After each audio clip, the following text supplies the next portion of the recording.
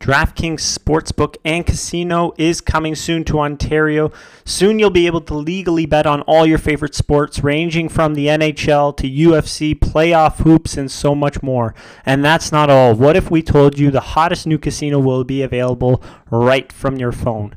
DraftKings has all the latest features and promotions, ranging from daily odds boosts to best-in-class casino games, and so much more. Soon you'll be able to place a same-game parlay, score daily odds boosts, and play your favorite slots games anytime, anywhere in the province. DraftKings is safe, secure, and reliable. Best of all, you can deposit and withdraw your cash whenever you want. Get excited, Ontario. DraftKings Sportsbook and Casino is on the way. While you wait, check out DraftKings now and tell them I sent you by using the promo code RINKRAT. That is RINKRAT. That's promo code RINKRAT. DraftKings Sportsbook and Casino coming soon to Ontario. I'm really hyped about this myself. Absolutely favorite thing to do. Saturday, when the NHL randomly decides to shove all the games into one day for whatever reason. You start off in the morning. They usually got games 1 p.m. all the way to the West Coast games at night. You can sprinkle a responsible wager here and there throughout the day. Makes it so much more entertaining. It's the best thing to do. Check it out. DraftKings Sportsbooks and Casinos, promo code RINKRAT. Gambling problem? Call 1-866-531-2600. 19 plus, physically present in Ontario. Eligibility restrictions apply. See DraftKings.com/sportsbook for details. Subject to successful AGCO registration and execution of an operating agreement with iGaming Ontario. All right, welcome everyone to the Rink Rat Report podcast. We're recording this Wednesday. You'll probably be listening to this Thursday, the night that the Leafs take on the Washington Capitals. As always, joined by Josh and Jason. How's it going? Good. We'll flex. We're on video, so we'll flex into the camera there. Nice. Oh, yeah. Nice. Oh, yeah. Maybe we'll put it on video. Maybe people like that, but maybe. I don't know. JC I don't. Shut up. I'm sure you would. I don't know how appealing my ugly mug is, but we'll see. Anyways, Brad Marchand. Follow us on TikTok. Anywho, let's get into it. Quick little recap of what happened this week. So we're going from Stars game and on. 4-3 win in overtime against the Stars. Austin Matthews breaks the record. Adds a little cherry on top with that OT winner. Oh my God, that was disgusting. That was a little... And then the are you not entertained on the road celebration to boot. This guy's just got so much jam. But Leafs didn't give up very many shots at all. I don't think Campbell played bad in this one. Not like whatsoever. Joe Pavelski is just an absolute freak in front of the net.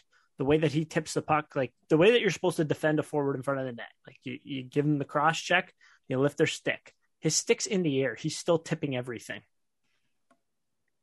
Freak of nature. Nothing else to say. Honestly, that was a great goal. Yeah. I think the first one was a little bit weird, but I meant the game tying one for like that was like you just gotta tip your hat to that. Like no way to stop it and like tip your cap to a great tip. Yeah, like Campbell didn't get many shots, but it's like the goals that came in were just very, very difficult to stop. He didn't have much of a chance on them, so I don't know. I didn't think he played bad in that one at all. But Austin Matthews night. How weird was that William Nylander goal in that game, though? Yeah, I guess because we had the puck, they didn't want to blow it for the net being off, but the net was like far off. It wasn't like the peg was loose; the net was half off. The Stars, they started playing music and they stopped playing. Yeah, that was so weird. Yeah, and the camera also started zooming in on the goal. I was like, okay, the play's done, and then just like Leafs scored. I was like, wait, what? Like, and they scored. I'd have been a little upset if I was a Stars fan in that one, but anyways. Big 4-3 win. Historic night for Austin Matthews. And then we go back to Scotiabank Arena against the Montreal Canadiens. I know these are usually games you look forward to, classics, but Montreal's not playing for much this year. They have the least amount of wins in the NHL. The Leafs beat them barely 3-2 because, of course, why would they beat a playoff team by more than one goal? Or even beat a playoff team at this point. It's getting a little frustrating. You mean a non-playoff team? Non-playoff team. Fuck. We're on a roll, aren't we? Non-playoff team. But 3-2. The Leafs got a bunch of shots in this one. I did feel like they got lucky. Jake Allen. Erik Källgren started for the Leafs in these next 2 games. Jake Allen got injured early. Now the Leafs Matthews got that goal. You drive the net, you get the dirty ones that happen. Like, that's just a goal scorer's goal. Jake Allen gets injured in that one. And then Matthews goes in, like, it wasn't the greatest kind of goal, but the Leafs did get a little bit lucky that Montembeault wasn't warmed up at all, really. Comes into an NHL game cold, and then Matthews takes advantage of it. But that's the game of hockey, I guess, kind of thing, right? Not the most eventful of games. 3-2 win for the Toronto Maple Leafs in regulation. I really did like how the Leafs D were pinching and engaging in the offensive zone in this one. Actually, pretty well all week. We'll get into that a little bit more. But, yeah. And then Erik Källgren in this game as well, I thought he played pretty well. Made some great saves on Josh Anderson, Nick Suzuki, and Cole Caulfield there. Cole Caulfield did get the better of him again, but he didn't have to make the most amount of saves, but he was a decent part of this win. It was good to see him play well. And then our final game of the week, a little 5-2 stinker. Jason, you were at the game. What was that like? It was brutal, honestly. It was brutal. It was brutal to watch live because it felt like there was just no air in the tires at all. Just kind of a zero purpose game for the team. It looked like they just weren't playing with any purpose. And I guess it kind of is, but they're still fighting for a standing spot, even though it's the Buffalo Sabres you're playing. But I feel like Craig Anderson. I feel like he has he's got their number. I feel like he has Austin Matthews' number. There was one play where like Matthews took it hard to the net. Anderson made a good save, and Matthews just standing. I don't know if he said something to Anderson, but he was just after the whistle, he was just standing there staring at him for like 10 seconds. It was like, I don't know if that's like a intimidation tactic for Matthews or what it was. It was something I noticed just being at the game. It's just like, wow, like I don't know if Matthews likes this guy, like because Matthews. What about Matthews getting the puck right and tight and then trying to pass it, and that gets broken up and it goes the other way? That was wild. Yeah, and they scored on that play too, which is crazy. That was like the momentum shift of the game. It felt like, but yeah, I don't know. Craig Anderson seems to have Austin Matthews' number. He's like Jordan mentality after he scored 4 goals against them in Austin Matthews' debut. I feel like I don't know if the stats back it up, but I feel like he's had Austin Matthews' number since then. But maybe not. Maybe it's just this year. Who knows? It's this. I think it's this year. I used to make videos like of Austin Matthews scoring on Craig Anderson, and I had some good content for it. But this year, oh my God, like there was one play. It felt like Anderson dropped on one of them and it just hit him, kind of thing. It was just through a screen. Matthews sends it on net, and he couldn't buy one this game. He had a couple good slot shots, but could not buy one. Credit to Craig Anderson. 5 goals against the Leafs in 3 games, and the 2-goal game was in the outdoor game. So, hat tip where it is due, I suppose.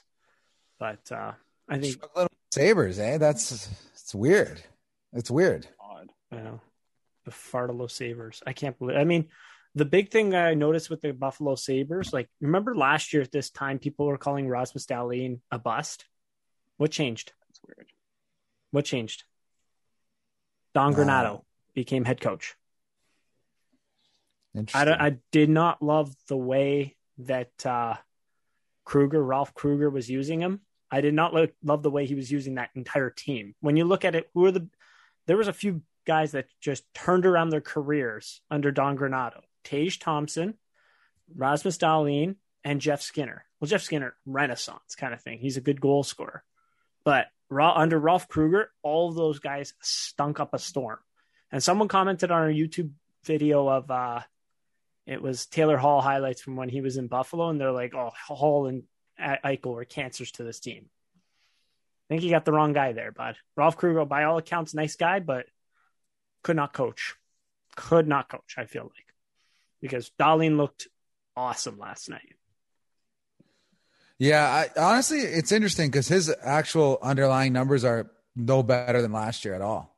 But he's playing a lot more, which is good. And obviously the team's still not very good. He is just like a big positive and then big negative guy. Like he gives it and then take, but he's still young. Like anyone who called him a bust ahead of time, like was just, he's a 2000 born. It's not fair. He's very young and he's going to be very good. Like you might have to wait for his peak might still be 5 years away, which is crazy to think about. Yeah. And you add another guy, Owen Power, who debuted. Jason, what did you think of him watching him in person? He looked good from the minimal amount I saw him on the ice. It was tough trying to pick him out. But then I realized, I'll just look for the tallest guy on the team. And I'm like, okay, there he is. So he's not even the tallest at 6'4". No, really? Tage Thompson's 6'7". I guess, yeah. Well, tallest, I guess they're all big, honestly. Dowling's pretty decently big too. But yeah, no, he was played pretty well. I was more impressed and saw more of Dahlin though that game. He looked really good. He was not really good, but just not as advertised by some Buffalo Sabres fans, feels like. Yeah. Played a lot better. As Josh said, big positive, big negative. What was Erik Karlsson at the beginning of his career? Then you add your Mark Mathot's or your Victor Hedman too. Yeah, exactly. Felt the same way about Victor Hedman, yeah. And then they start to pick and choose their rushes and their offensive goes. I don't even know what I'm saying right now. Anyways, what I was going to say to Jason, were you more impressed or sauced? A little bit of both. How about that? I mean, what else was there to do in that game? Yeah. It was a tough one towards the end. Definitely towards the end. We were holding out hope, but then. Yeah. They got a couple chances, and I mean, there was a pretty big break. Too. Yeah, exactly. And then there was the Mikheyev chance right after that, which Mikheyev really needed that one. He made two bad mistakes, I felt like, on the penalty kill. He gave up the lane in the first goal, which allowed Okposo to get the puck in a good area. I think it was on the second goal, which was also a power play goal. He gave up the blue line. He got beat very badly on the blue line there, which allowed the break to then go in. I think it was the Thompson goal there. So not the greatest night for the penalty, by not the greatest, I mean, absolutely terrible night for the penalty kill there. Erik Källgren, what did you guys think of him last night? I thought he played okay. I don't really remember any stinkers that he gave up, but he is what he is, right? He's not going to be a starter for you, but he's our backup right now, and that's all we can ask for. Exactly. I mean, no stinkers. I laid it out to you guys how each of the goals, what happened, what he did wrong on them. There were no stinkers. All of the goals were, I think all of the goals, most of the goals, if not, were passes through dangerous areas or into dangerous areas. Pretty good guys getting the puck there as well. They were defensive breakdowns essentially by the Leafs there. It makes it more difficult when the puck's moving that fast, on a pass before the shot. The pre-shot movements, there was a lot of them this game, which the expected goals is not going to pick up. When there's more pre-shot movements before the goal, it's more likely that the goalie's going to make an ill read or not the greatest of reads, or make a little bit of a mistake, or put him a bit off of his angle. And I felt like that happened on pretty much all of those goals, but he did make some pretty good saves. I thought his rebound control was good in this one as well. So it is what it is. It's like a C- kind of thing for him, I thought, that night. Yeah. Goaltending's kind of status quo, right? Actually, I will say, Campbell didn't play in this previous game, and Sheldon Keefe kind of insinuated that he's not injured, but he's not quite 100%. How concerned are we with Campbell right now in terms of injury-wise, or is it just a rest day that they maybe talk too much about to the media? Maybe it was a rest day that they just said too much about, because they said that today that Campbell is going to be ready to play tomorrow, I believe, or at least should be ready. So I am kind of worried simply because I think it's something he can play through. However, is he going to play through and his play is going to diminish as a result? That's where I'm a little bit concerned. Yeah. Right. So we'll see. It's going to be something to keep an eye on, and to keep an eye on the post-game press conferences and all that, to see what they're saying, what he's saying about all of this. Right. But the injury bug back at it again. Jake Muzzin did not play against Buffalo there. I mean, I'm going to talk about the D pairings. I tweeted something. We actually said this a bunch too. So I'm going to drag you guys in with this. They changed the D pairings. They put back Riley and Liljegren. And I said, that didn't work before. Why would you do it again? And people came out with these charts. Oh no, but look at the expected goals. It's above relative when they're on the ice together. I get that. They give up a lot of passes and they don't defend that well together. And last night, they were the only two defensemen that played well, or played even remotely well, I would say. Mm-hmm. They were awesome together. So, yeah, the biggest thing I noticed last night, especially with the decor, is kind of like taking this another way, but like that Lyubushkin Gio pairing just didn't look good at all together. But no. I thought that Brody Hall stunk. Brody Hall wasn't good, yeah, but that Riley Liljegren was like the engine of our team, I guess, if you can call it, for that game, because they're the only ones who seemed like they actually wanted to do something. Mind you, like I was also partially having a lot of fun at that game, so but yeah, that's kind of what I saw. I don't know, what do you guys? So like the big thing, they're two offensive defensemen. The deficiency is more so on the side of defending the front of the net. They had the puck all game. There was a few great plays where they were. Or one would have the puck, the other would start up, and they would start the rush off very easily. They would send it to the other pairing, the other guy who would be at the blue line. They'd start a rush from there. If you recall the Bunting shot that Marner almost tipped in with his stick, it went through Anderson, it hit the post, and then Marner almost tipped it in. That started off from a Riley cross ice to Liljegren, and then a nice hook pass to Bunting there, where Marner just left it, right? So a couple good plays like that, a couple good shots from the blue line. But I didn't feel like they had to defend, and as a result, that pairing did very well. I'll be curious to see what they can do against Washington, though. Mm-hmm. Well, I don't think that – sorry, go ahead, Jason. Go ahead. No, you go. I think a lot of that has to do with how Timothy Liljegren has responded to that. It was a poor stretch of play. I know people will dog on you for that tweet, but he did get scratched after that, right? Like, he was out of the lineup after a couple games with Riley. And we said, maybe at the time it was a little bit too much of an assignment for him. And, it sucks that he gets scratched, but we'll see how he responded. And then lo and behold, they end up trading for Mark Giordano, and Mark Giordano makes everyone look good. And it's helped Liljegren's confidence a lot. I think it's fair to say that he has really stepped up his game over the last month. So, you got new look Liljegren with Riley, and maybe that's why it looked a lot better. But they also played a lot at even strength. They played significantly more, over 15 minutes, more than that together. I mean, together. Sorry. Together. Yeah. Wow. That's a crazy amount when you consider that Giordano only played 11 minutes total at 5-on-5. So, it was interesting though. I still don't think those are optimized pairings for us. I think most likely once Muzzin comes back, you're looking at Muzzin back with Brody, Liljegren or Hall back on the third pair, and then Lyubushkin back with Riley. But who knows? We'll see. But yeah, it's good to see though. There's nothing, Timothy Liljegren stepping up. He's putting a claim to a spot for the playoffs right now. And that was something for me that I didn't expect to happen, but mostly because I didn't think the Leafs would give him the shot. And I'm still a little skeptical that they will give him the shot though, because Justin Holl does not seem to come out of the lineup. Doesn't. He did earlier in the year, but since then I haven't really seen much. You're right. And it was unfortunate to see him scratch before Muzzin ended up coming. I think it was in the Montreal game, would it have been, where he was scratched, right? Who, Liljegren? Yeah. Yeah. So, and he responded. And did he play the Stars game too? I think he was. I want to say he was scratched for that. Yeah. Right. Yeah. Because Lyubushkin played 3 this week, and Muzzin's only got 2. He was scratched. Scratched twice. Exactly. Yeah, so. Which game was Lyubushkin scratched in? This is great radio. He wasn't. Florida. Sorry. No, Florida. Oh, it's Florida. Yeah. Okay. Remember they blew the lead? Yeah. Yeah. Okay. Oh, yeah. And that was our narrative. Okay. Back on track now. But what was it? Was it Bunting also got into a fight after a goal this week? I love that guy. Yeah, against Montreal. Yeah. Mm-hmm. That guy just brings the jam right there. Yeah. But I will say also, just talking about D quickly, like Owen Power had a really good debut, and everyone kept replaying that blocked pass on the 2-on-1 from Bunting to Matthews.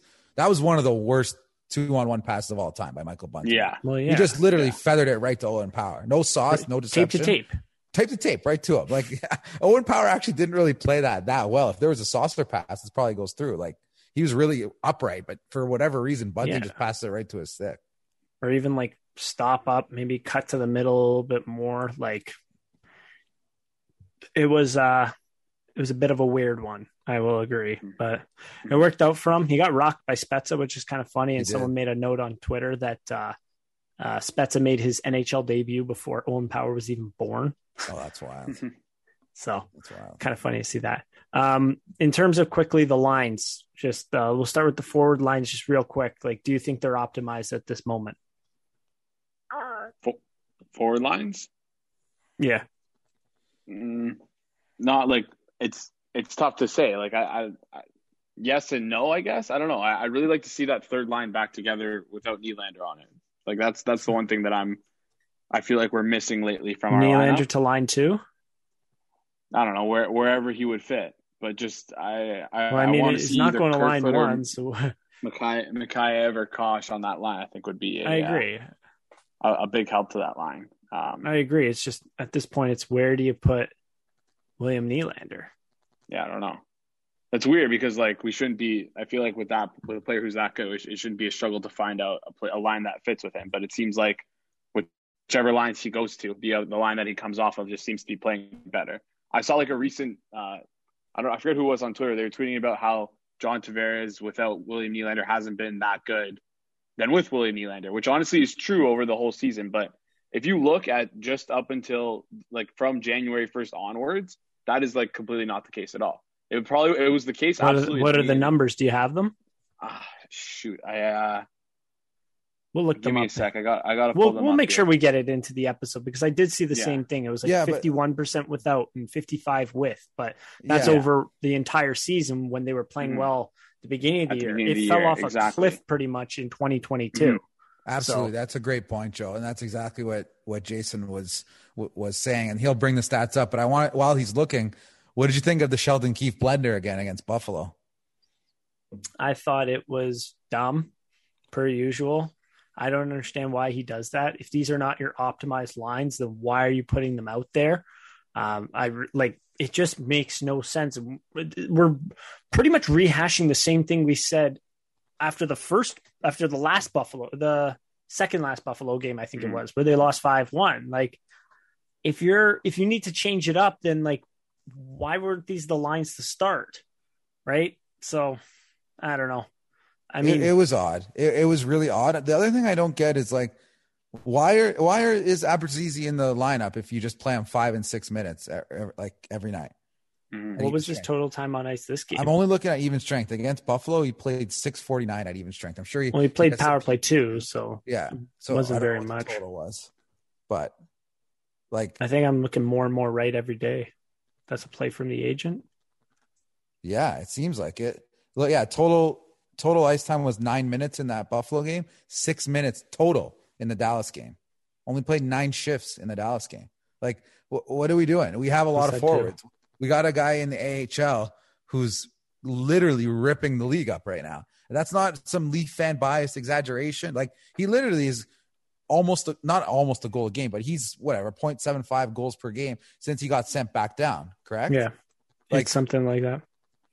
He's been absolutely on fire, and he was much more effective in his shifts when he was up than Nick Abruzzese has. And so and then they blend the lines, and instead of, okay, let's make one switch, and maybe it's, okay, David Kampf, you're going to play less because we need to score, and Spezza goes up, and now it's Spezza, Engvall, Nylander. That would make sense in my brain.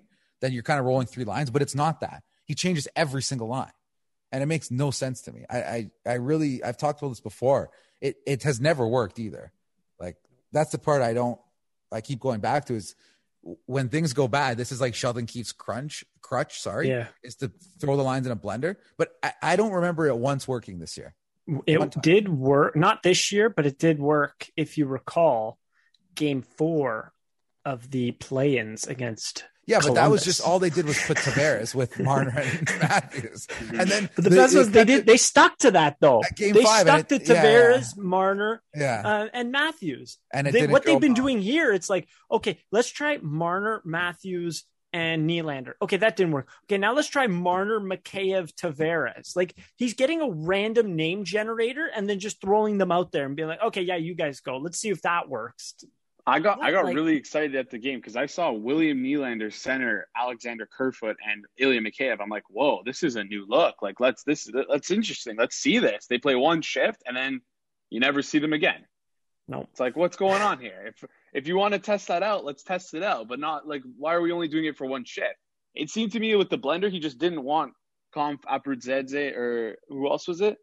Was it Spezza? Spezza and Blackwell. I think it was. It was Blackwell. Yeah, Spezza and Blackwell kind of went in and out. They didn't want those 4 guys playing that much. Like, all right, like I don't know. You don't have to pull out a blender for that, right? Like you can still keep the first line together and not play those guys, right? Like that's the one thing that bothers me the most about the blender, I think, is that you're splitting up essentially what's been the best line in hockey this year, right? And like, is that beneficial for your team? I don't know. I don't think it is. I don't think so. No, I don't think so. Not at all. Quickly, I got the stats for John Tavares and William Nylander. And first of all, with the tweet, I don't have the exact tweet, but one thing the big thing that they were talking about was that basically that the line was getting PDO bombed. I saw that. And so but then they were also referencing like expected goals as well as like PDO. It's like those things kind of don't really go together, right?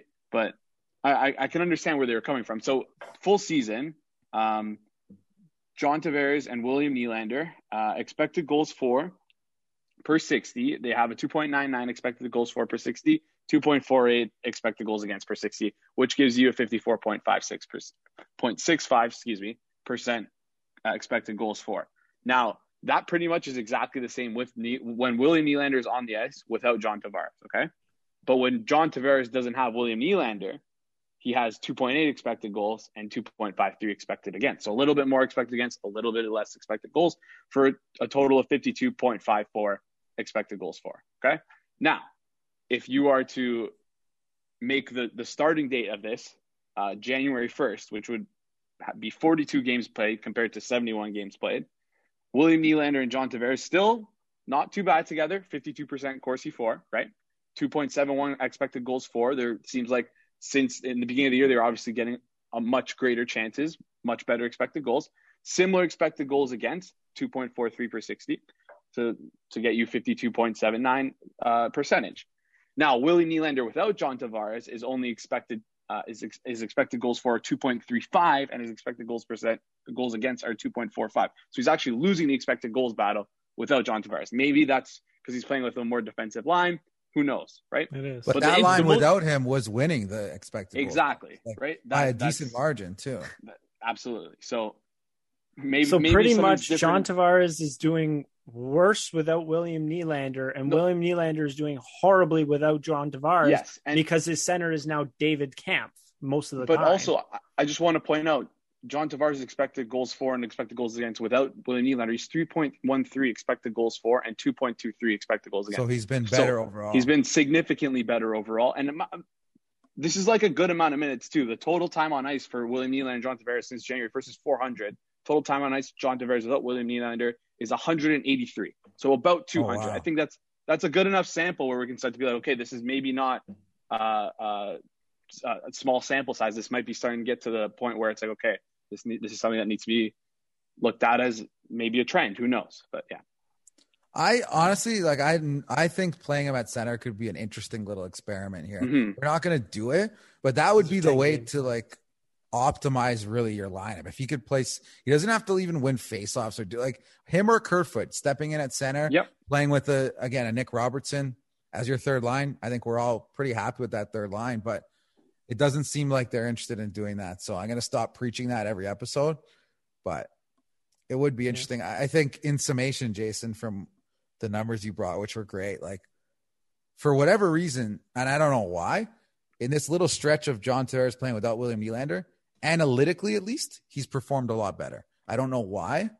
I'm sure people have a lot of theories maybe why, but that just happens to be a fact. And, maybe Nylander is being dragged down by the defensive minutes a bit, but for whatever reason, he's just been not as analytically good. Still scoring goals, still getting points, not as analytically good. That was a good kind of summation of the issues, I suppose you could say, that the Leafs are facing with the forward lines there and what to do with two pretty high-powered offensive players. Now, it's the springtime. For a little word from our sponsor, Manscaped. Fellas, have you started your spring cleaning yet?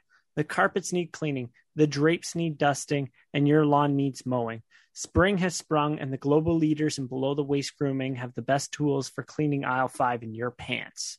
Time to clean out your winter bush and join the 4 million men worldwide who trusted Manscaped by going to manscaped.com for 20% off and free shipping with the code RINKRAT. That is RINKRAT. 20% off and free shipping with the code RINKRAT at manscaped.com. It's time to throw out your old hygiene habits and upgrade your life. I'm telling you, I got the shampoo and the body wash as well as the, I don't know why I always draw a blank, deodorant, underarm deodorant from Manscaped, and the lip balm too. I don't want those dry lips out there in the spring. It's all awesome stuff. I cannot recommend Manscaped. Yeah. Enough. I used the body wash this weekend, went out with the boys, and not going to expose them, but one of them did pull me aside and said, you know what, you smell pretty good right now. So a couple pops deep, and your boys will love the smell. Yeah, I know you're smelling. It'll be like back in the day, good. An apple pie on the windowsill. They start floating to you. Everyone. Oh yeah. So it smells good. I don't know how else. Oh yeah. Body wash cologne in it, I think it is. Yeah, that's what it is. It's absolutely what it is. It's infused and great stuff. It's great stuff. Yeah. Let's get into a little bit of D-talk. Right after the Manscaped battle, D-talk. But Muzzin got injured again. I think he's just not 100%. Probably could have played if it was playoffs. Any concerns with that, or is it the same sort of thing you guys feel with Campbell? I have concerns. I don't want to, but you're talking about a guy with a long injury history who just came back from an injury, and now he's, even if it's one game missing because of an injury, like, how confident are you that he's durable enough to play, if he needs to 20, 25 games in the playoffs? Like, it's a tall task. 25 minutes too. Also, the thing on top of that with the injury, it's not can he play, it's can he play up to his level. I mean, we've seen him try to play through injuries earlier in the year, and quite frankly, he stunk. So he came back. He looked pretty decent, I would say. Scored a goal as well. But, I mean, yeah, I can see your concerns with the injury, and I do kind of share them a little bit. Not, we'll see. Hopefully that rest really helped him out there, though. Yeah, I think they also maybe like a little underestimating Buffalo on the schedule there. Like, yeah, probably that could have been a thing, Campbell, because maybe if they were playing the Lightning, do you think those guys wouldn't have played? No way to know for sure, but if I had to guess, those guys both probably play. They're both back in against Washington, a playoff team. Interesting. So I understand what you mean there. It's kind of interesting, and as a result, Tuck and Tage Thompson and Jeff Skinner ate their lunch, and Rasmus Dahlin. Can't underestimate him too. So, Ilya Lyubushkin, limited minutes. Jason, you want to expand on that part? Yeah, he played the least amount of minutes in the game against Buffalo. I think he didn't play well, but just, I don't know. It seems like his minutes have been reducing since he's been scratched. So, but we'll see how that plays out. I think his minutes. I think he was only 18 minutes. I think he's played more though with the Leafs. He's playing a little bit more before they. Definitely. Looks like 16 minutes, 15 minutes, 12 minutes last 3 games, which is much lower. I understand last game at least. I mean, they're down. He's not playing that well. He's not a very good offensive player, so you kind of give him a seat. But the other games, I don't know. Yeah, stylistically though, just like with how they play, I just don't think that putting him with Giordano helps him at all. I don't think that's because I find like one of Giordano's strengths and why he works so well with Liljegren was that if he was ever back retrieving the puck, he would always find the correct play and most of the time give it to his partner in open space. And Liljegren's very dangerous in open space in his own zone. He can do many things with he can get the puck out very easily when he has the space to do it. Whereas Ilya Lyubushkin isn't as refined at doing those sorts of things. So I don't know if they really played off each other too well in the game. So I really felt he got dealt kind of a poor hand and is losing minutes as part of it. But I just hope he gets in the eyes of the coaches, gets back into form and gets more minutes. Because I think he's like really effective when you play him the right way. Interesting observation there. Yeah, I agree too. I mean, his strengths are his what the Leafs don't really have in their defensive line and what they didn't have before, clearing the front of the net, right? A little bit of physicality in there too. So you gotta, I feel like with defensemen, you really do have to stylistically pair them, because if you can't just put a good defenseman with another good defenseman, because okay, what are they good at? They have to play that 200-foot game, right? Are they offensive? Are they defensive? Are they smart with the puck? Are they good in transition with the puck? How are they defensively breaking up plays? How are they taking away passing lanes? How are they clearing the front of the net, right? So you got to kind of find that perfect pairing that fit like a glove, and hopefully give them enough reps together where they're comfortable playing with each other in the playoffs, right? Yeah. So just going off what you guys said, even if let's pretend I didn't watch any of the games this week, is it a good bet to say that Ilya Lyubushkin will be out of the lineup for the next game? Maybe if Muzzin's coming back, then it seems like he's the odd man out here, but still like, again, I'm a big Hall guy. I think he gets a lot of unfair criticism sometimes fair.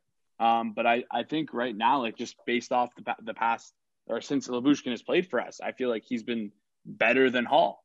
I don't care if it's 1, 2, 3 games. Like I always find that he's just doing the things that we need more better than what Hall's doing. Mm-hmm. Like we said before, like what is Hall's best attribute? What does he do well? He stunk last game. He just does the. I really gotta say he stunk. There was one of the goals where Buffalo, I can't remember which, or it was a good chance or a goal. Buffalo just chipped it in, and it was like almost right on his stick, and he just turned it over. Like how many successful passes did he have last game in his own end? There was a guy behind me counting the turnovers he made, and I'm shocked that like I looked at the score app later. It said 0 turnovers. I'm like, that's not right. Like the guy was good. The guy had a couple beers in him, but he got up to like 7, 8. I don't know how accurate he was, but yeah, like was it Nick? No. We were chatting. Suey bombing. It was didn't have the best game. Neither him nor Lyubushkin clearly had a good game, but I think Hall was in the better opportunity to have a good game. So I think I'm kind of coming around to the idea that there's a good chance they're going to be using all 7 defensemen in the playoffs now. I think. Yeah, I don't mind that either. A little bit of competition just to make sure you don't make that colossal mistake. No, sorry. I don't think at once, which I actually don't think is that bad of an idea, to be honest. Mm-hmm. But I think 70 rotating in and out every game. So 60 are playing, but you're using your 7th, maybe 1 or 2 games in and out, whether it's Lyubushkin out for Liljegren or Hall or Liljegren out, one of those combinations. Or if Sandin comes back, then I definitely think they'll blender it even more. But I think you got 5 guys locked in for sure. Yeah, Sandin was skating this week. Not with the group, not with the team, but skating on his own. So he's not fully out. I think he's less injured than I originally anticipated. So that'll be something to keep your eye on. Yeah, maybe they're just testing to see how like the pain tolerance with it, if he can play. Because they did mention it being week to week, right? Like, and we don't know exactly what it would be, but I think he's on LTIR too right now. Yeah. Yes, he is. Yeah. And I don't think the Leafs can really make they could. Never mind. They could make a move. They could just send down Clifford or Eprezzi or someone. I really want them to keep. Sorry to jump in. I really want them to keep Muzzin and Brody together though. So I think you got to start working off that. So you got Muzzin, Brody. It's most likely going to be Morgan Rielly and on the first or whatever you want to call it pair, and it's most likely going to be your Giordano on the third pair. So how does that fit in? I really, until they scratch Justin Hall, I'm almost considering him a lock for the lineup. Do you guys think that's fair? I think that's pretty fair. Yeah. I mean, how many minutes did he play compared to everyone else yesterday? I think he played a decent amount of minutes, right? Yeah, against Buffalo. Yeah, he still did. He still played more than Giordano or. He actually played the third most 5-on-5 minutes. Played more than Brody at 5-on-5. Played more than Timothy Liljegren against Buffalo.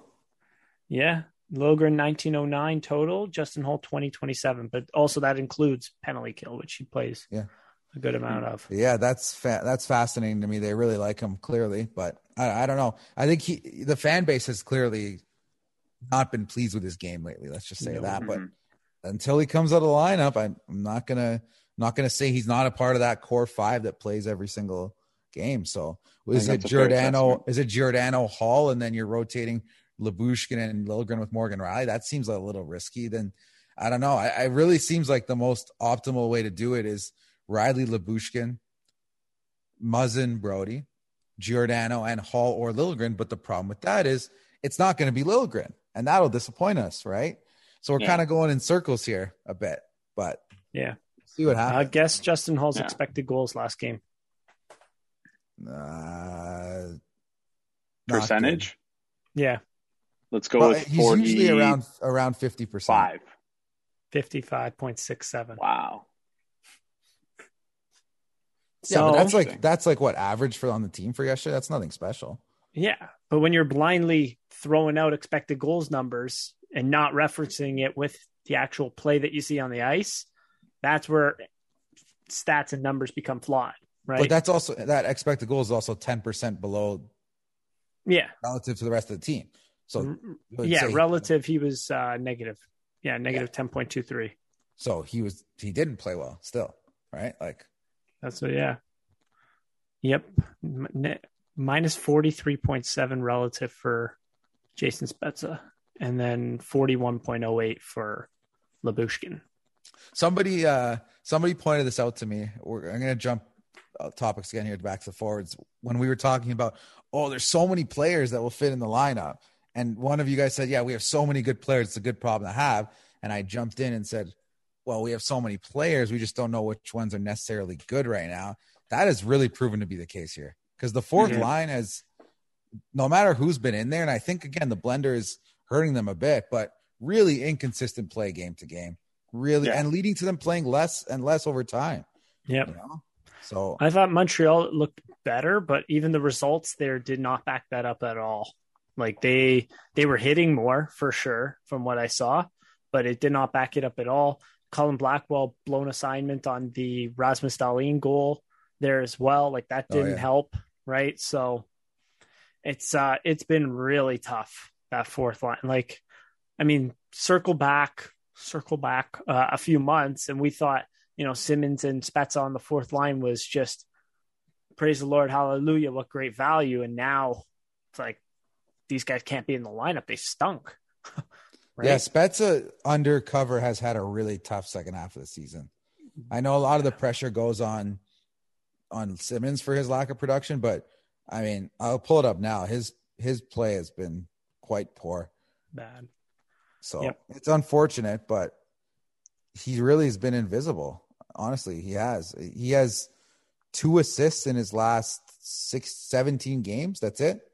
2 assists in his last 17 games. So that's not good. It's not good. And there's guys waiting in the wings. That's the thing, right? Mm-hmm. So that's tough. Let's talk Knies. No, what do you think? Yeah. So, Jason, did you have any theories on why Matt Knies has not signed with the Toronto Maple Leafs yet? Because the Leafs have clearly expressed a lot of interest. Kyle Dubas flew to Minnesota to chat with him. Austin Matthews, I believe, has chatted with him as well. Wow, I didn't know that. What's the latest? Well, I don't know much about much in depth about the situation. I just know from kind of like what the pros and cons are of like if you stay in college just as a NCAA player, or if you decide to sign your entry level deal. Yeah. So basically the pros and cons, there's pros and cons of each. Like one of them obviously is you get to another year of education. You get to play hockey in the NCAA for whatever. Is it Minnesota? Where does he play? University of Minnesota. Okay, one more year of education. Come on. But you get to play in Minnesota. You get another year of education. Those are pretty much the pros. You get to play around, get to play against people more your age. Probably get a higher spot in the lineup there. If he signs his entry level deal, for him, it seems like from his perspective, there seems to be a lot of uncertainty. I'm sure if he comes over and signs, he wants to probably play in the NHL or play high up in the AHL. I don't know how if he even wants to play in the AHL. Who really knows, right? Like to him, maybe it's just if I'm going to be playing in the AHL next year, why am I not just playing in college? So I think that's a good point. Yeah. Yeah. So it seems like the pros of him coming to the NHL. There's the pros with the money, the improved development, those sorts of things might be outweighed by the fact that he might not have a chance to play. And I think that's maybe what he values most. And like, that's kind of concerning because, right, we want to be able to sign these guys because, again, like, if Matthew Knies wants to, he can go the route of Adam Fox and say, you know what, Toronto, I appreciate you guys drafting me, but after next year, I don't think I want to sign with you, so I'm going to become a free agent. 3 more years. You'd have to play 3 more years in college. He could 3 more years? Theoretically say, like, I'm just not going to sign. I'm going to play out my 4 years, which Adam Fox did, and then forced Calgary's hand to trade him wherever he wanted to go. But the free agency would have to happen after 3 more years. Okay. To clarify that part. Okay. Additionally, I do like what you were saying. He doesn't want to play in the AHL next year. Why not just play in college kind of thing? Because it's also, I believe with guys coming out of college that are highly touted, they do want to burn that first year of the entry level deal as fast as possible. And in order to do so, you have to play a certain amount of games. So I feel like he's looking at the Leafs schedule and going, okay, there aren't enough games for me to play in the NHL and burn that first year of the entry level deal. So then it's going to slide to next year. And then next year I'm going to end up in the AHL anyways. Right. So I feel like he's like, okay, I could play next year in college and then I'm going to play very well. And you'll probably want me at the end of that year then, and I'm going to be able to force your hand and get into more NHL games and burn it at the end of that year anyways. Does that make sense? That's my theory. Yeah, that does make sense. I saw another thing talked about on Twitter a lot, which I think is most likely correct, is that the Leafs have been against giving performance-based bonuses for their entry-level contracts. Yep. The reason they do that is because it limits the amount that the cap hit of that player can fluctuate, right? And they want to be their sales pitches. We're not going to give you performance bonuses, but we'll get you in the NHL sooner, so you'll be earning an NHL salary, etc. You'll be playing in the NHL. Give you a bigger signing bonus. Exactly, and give you a bigger signing bonus up front instead of the performance bonuses, which can mess with the cap. Yeah. But if that's a reason why you can't get Matthew Knies on the team, that is kind of an issue, in my opinion. Yeah. That's just speculation, but you know, I mean, that would be a real bad look, I think, for the Leafs if he goes back to college this year, but if another year, if we're at the same spot a year from now, I would be really concerned. I would be really concerned. But I really think there's also the idea of tempering some expectations. He is a second round pick, like low second round pick. Maybe one every 10 years, maybe 2 second round picks play a significant role in their rookie year. It's extremely, extremely rare. So especially the year after, like D+2 year. Yeah, even D+2 year, it's rare for these guys to come in, let alone D+1. Yeah, it's Jordan Kyrou took how many? It took him 2 years. It took him 4 years after he got drafted to be a significant impact player. So he played 2 more years in the OHL, and then he played 2 years AHL, NHL, fluctuating. People were like, "What's this guy going to become?" And now he's a freaking superstar. There's so many other guys where that's the case. Like, he's big. He's the big thing with Matthew Knies and why the Leafs would want to sign him right now and why Leafs fans should want to sign him right now is he fills a big hole that's in the fourth line right now, adds a little bit of speed, adds a little bit of size, adds a little bit of jam. He's decent offensively. I would say that as well. He does need to improve some things in order to be a top 6 player. I wouldn't put him with Tavares right now in that second line winger position, but the jam that he would add in the fourth line, I believe, would be something like straight line jam would be electric. Him and Colin Blackwell, bing, bang, boom. That'd be nice. Yeah, I think that's a really good point. And that's why they're really pushing to sign him. But as Jason said, maybe he's looking at a Nick Robertson, a second round pick who got a little taste of action in his first year. And now we're 3 years out of his draft year and he's still in the AHL. I know injuries have contributed to that, but he did get a chance this year post-injury, and even in the play-ins. And then the next year was he's impressed, right? In my opinion, he's impressed. He's shown enough to at least get a spot on the fourth line or second power play. But for some reason, he can't get a consistent shot with the team. So maybe Matthew Knies looks at that and says, "Why?" As Jason said, "Why would I leave college to play in the AHL next year. And I agree with him. I don't think that's makes sense for development wise either. So, I mean, with Nick Robertson, I did get to watch a shift by shift. It was them against Grand Rapids. I believe he got an assist. Good one-timer on the power play. Blandisi cleaned it up in front. But he is improving in terms of not just ripping shots every time he gets like a semi-decent chance. He is curling back. I would like him to curl back a little bit harder off of entries, but he is being a little bit smarter with the puck. He is passing the puck decently as well. Like when I watched him play, it wasn't just like, oh, power play specialist. Like he was contributing pretty heavily out there, whatever the word is. But yeah, and he's decently fast too. It adds some nice speed to the lineup. Yeah. So, and as you said, point per game in the AHL, 21 points, 21 games, looks pretty good. Now that's what he's at. Yeah, passes the eye test. Like, and now that we know Kasha is confirmed diagnosed with a concussion, which is unfortunate for him. Hopefully he'll get a chance to play in the playoffs, but might be a little unlikely now. Does that open up a spot for Nick Robertson now? Maybe. I mean, we'll see. I don't know, why hasn't he been called up? Like, I don't know. Clifford is still on. I think it's the NHL roster. Yeah, it's weird. Yeah. He deserves. Like, I'm sorry. I think it's silly. Like, I know I've been banging this drum dry or whatever, being a dead horse, but I think he has 12 points in his last 10 games in the AHL since he's been sent down. He's scored over a point per game. Robertson, since being sent down from that little stint pre-trade deadline, seems like lights out in the AHL, and they're just not giving him a chance for whatever reason. I just don't I don't understand it. Like, I've seen enough of Nick Abruzzese right now to know that I think Nick Robertson's a better player. From what we've seen from Nick Robertson compared to Nick Abruzzese, it's night and day, honestly. Like, Abruzzese just doesn't look like he belongs in the NHL right now. Right?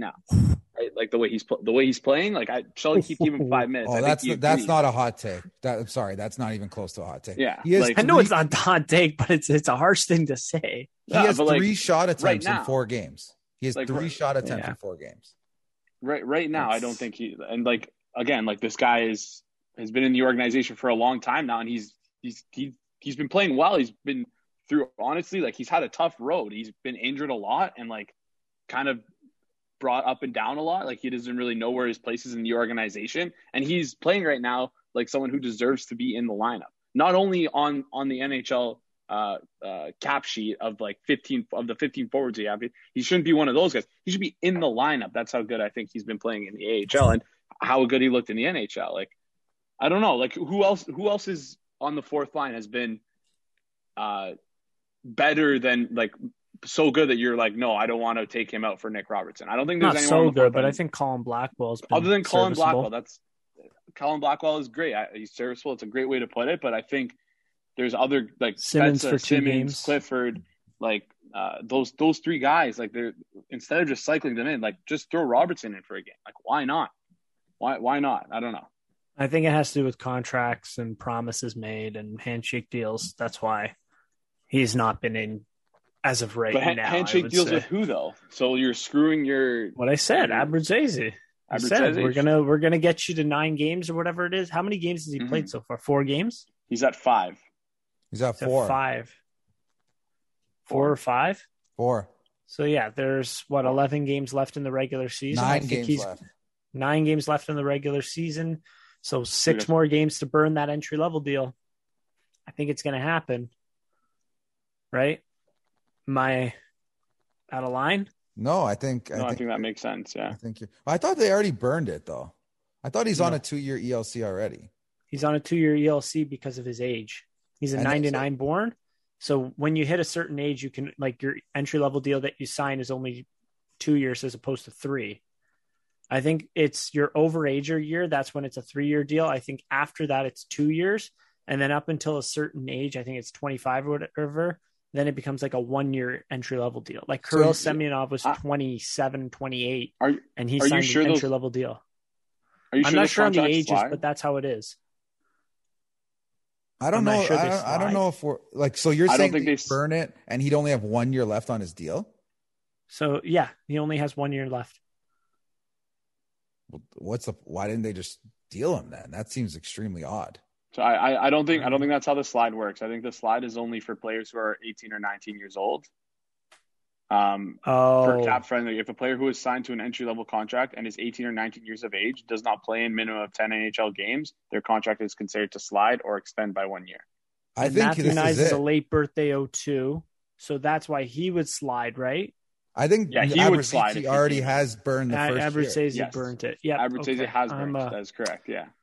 Wow, great research by me. No, but it's fair. It's very confusing. I think a lot of people have no idea what's going on because it's there's people literally hired in departments in the NHL just to do this. So yeah, but going off what you said with the handshake deals, maybe that's what happened with Abruzzese saying, like, maybe that's what got them to sign, saying like, listen, we want to play at least X amount of games. I don't know, or else we're not. I think at one of the practices before he got scratched on, I don't think he played Saturday against Montreal, but I did see he had a talking to from Sheldon Keefe, and it did really look like the vanilla talk that Sheldon Keefe gave Jimmy Vesey. But also, like, to be fair to Nick Abruzzese, I think he's a Harvard guy. He's smart, right? Yeah. Look, he could just look at the stat sheet and be like, "Well, I don't know if I'm earning my spot in the lineup right now." Yeah, seriously. Like it's not that complicated, right? And you look at the guys behind you. There's a lot of competition, so we'll see. Apparently, we're going to get a Matthew Knies decision probably within the next 24 to 48 hours. Yeah. So I personally do selfishly hope he does sign. I just want to see him play. And then we get to see him play in the AHL next year. That'll be fun too. Or maybe the NHL. Who knows? Like, ooh. Everyone, again, I just listening to Twitter. I have not watched a lot of Matthew Knies play. I prefer to just see what he looks like when he comes up. But again, people are making it out to be a really strong prospect, which is exciting. So we'll see what happens. Beat my expectations for sure. But yeah. And so I think that also we didn't even talk about Austin Matthews breaking the Leafs single season goal scoring record. It's been so long. Because he broke it like right after we recorded last. That's also because he's so good. We just expect him to do these things, and he does. We waited literally 3 years for this. We knew it was going to happen 3 years ago. We're just like, all right, just give us a full season. You know, he was on pace to break it that year. He's also at 58 right now. The record was 54. Yeah, he blew it out of the water. I was also digging into some 5-on-5 numbers, just and on Natural Stat Trick, it only goes back to 2007, I believe. But Matthews right now, I think he's I forget who he was tied with, but there's only one other. No, Stamkos has more. I think there was another player. Oh, I think it was Austin Matthews actually. No, wait, I don't know. I don't remember, but there was another player I think who had 38 5-on-5 goals. But yeah, Austin Matthews has 38 5-on-5 goals, and the highest in the cap era, or going back to 2007, however far back Natural Stat Trick goes. At 5-on-5, the highest is 41. Stamkos scored 41 5-on-5 goals, and then the next highest right now, Austin Matthews. So second most 5-on-5 goals.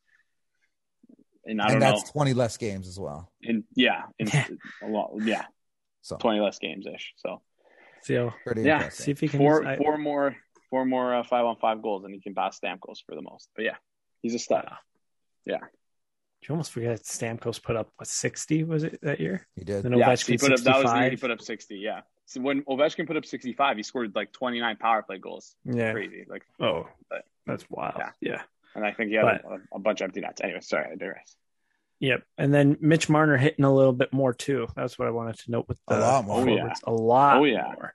How many hits did he get last game? Because he was credited before that, going into that game, he had 13 in his last 2 games. Interesting. Like some good things, some good stuff right there. Hopefully you lead by example and other guys buy in. But in terms of the forwards, anything else you guys had written down? See what happens. Again, we keep talking about the lines and they don't seem to change that much other than the fourth line. And when Sheldon Keefe just gets cranky with the on ice performance and puts him in a blender. So we'll see. And we'll see what happens. How would you guys feel if we brought out the blender in the playoffs? That's something you don't want to see at all. Oh, God. Absolutely not. No. Just want to make sure everyone's on the same page here. Okay. No. That'd piss me off a lot. Yeah. So we've gone through some forwards, gone through some D. The goaltending, I think, is pretty simple. Like, you need Campbell to play. It's going to be a tough goal if Shalgren's in there. I still think his reads need a good amount of work. But I think he could be a serviceable backup if he continues to improve next year, kind of thing, right? I mean, the Leafs are good enough to hide that deficiency, right? Cheap as well. So we'll see.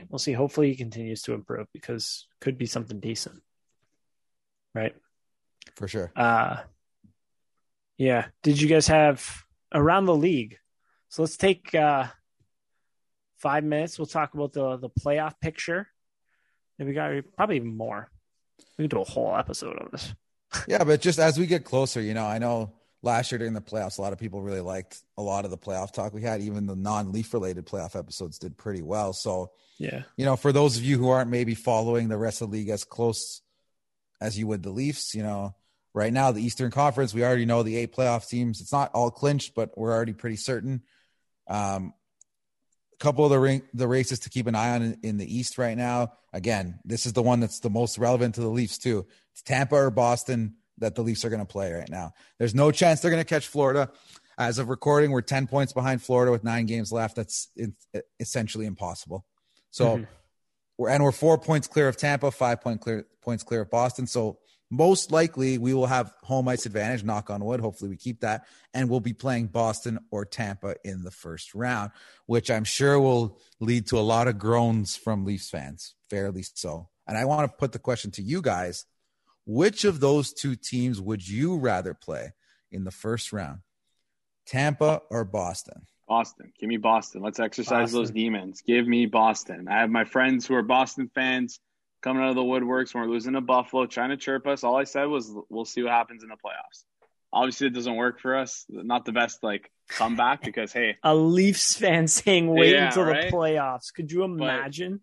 But, I mean, I really like how we match up against Boston. I'm too scared to play Andrei Vasilevsky in the first round. That's, if I'm being 100% honest, that's probably the biggest thing I'm afraid of. Yeah. Frankie Corrado brought up a point on TSN 1050, who's saying there could be a little bit of fatigue with Tampa. You never know, right? They're the champs until they're not. So that could be one advantage of playing Tampa Bay, but you don't know until you get there, kind of thing. Yeah. Could that fatigue set in the second round as opposed to the first?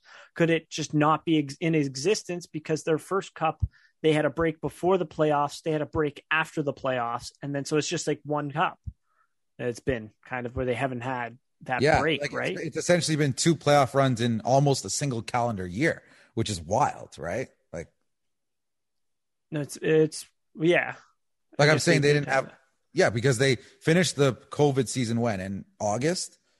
Mm-hmm. Yes. And then they finished the following season in July or late June. Oh, that's true.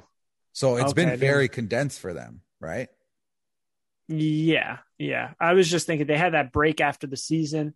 And then it was a pretty big break. They ended in August, but then they didn't start the season until January.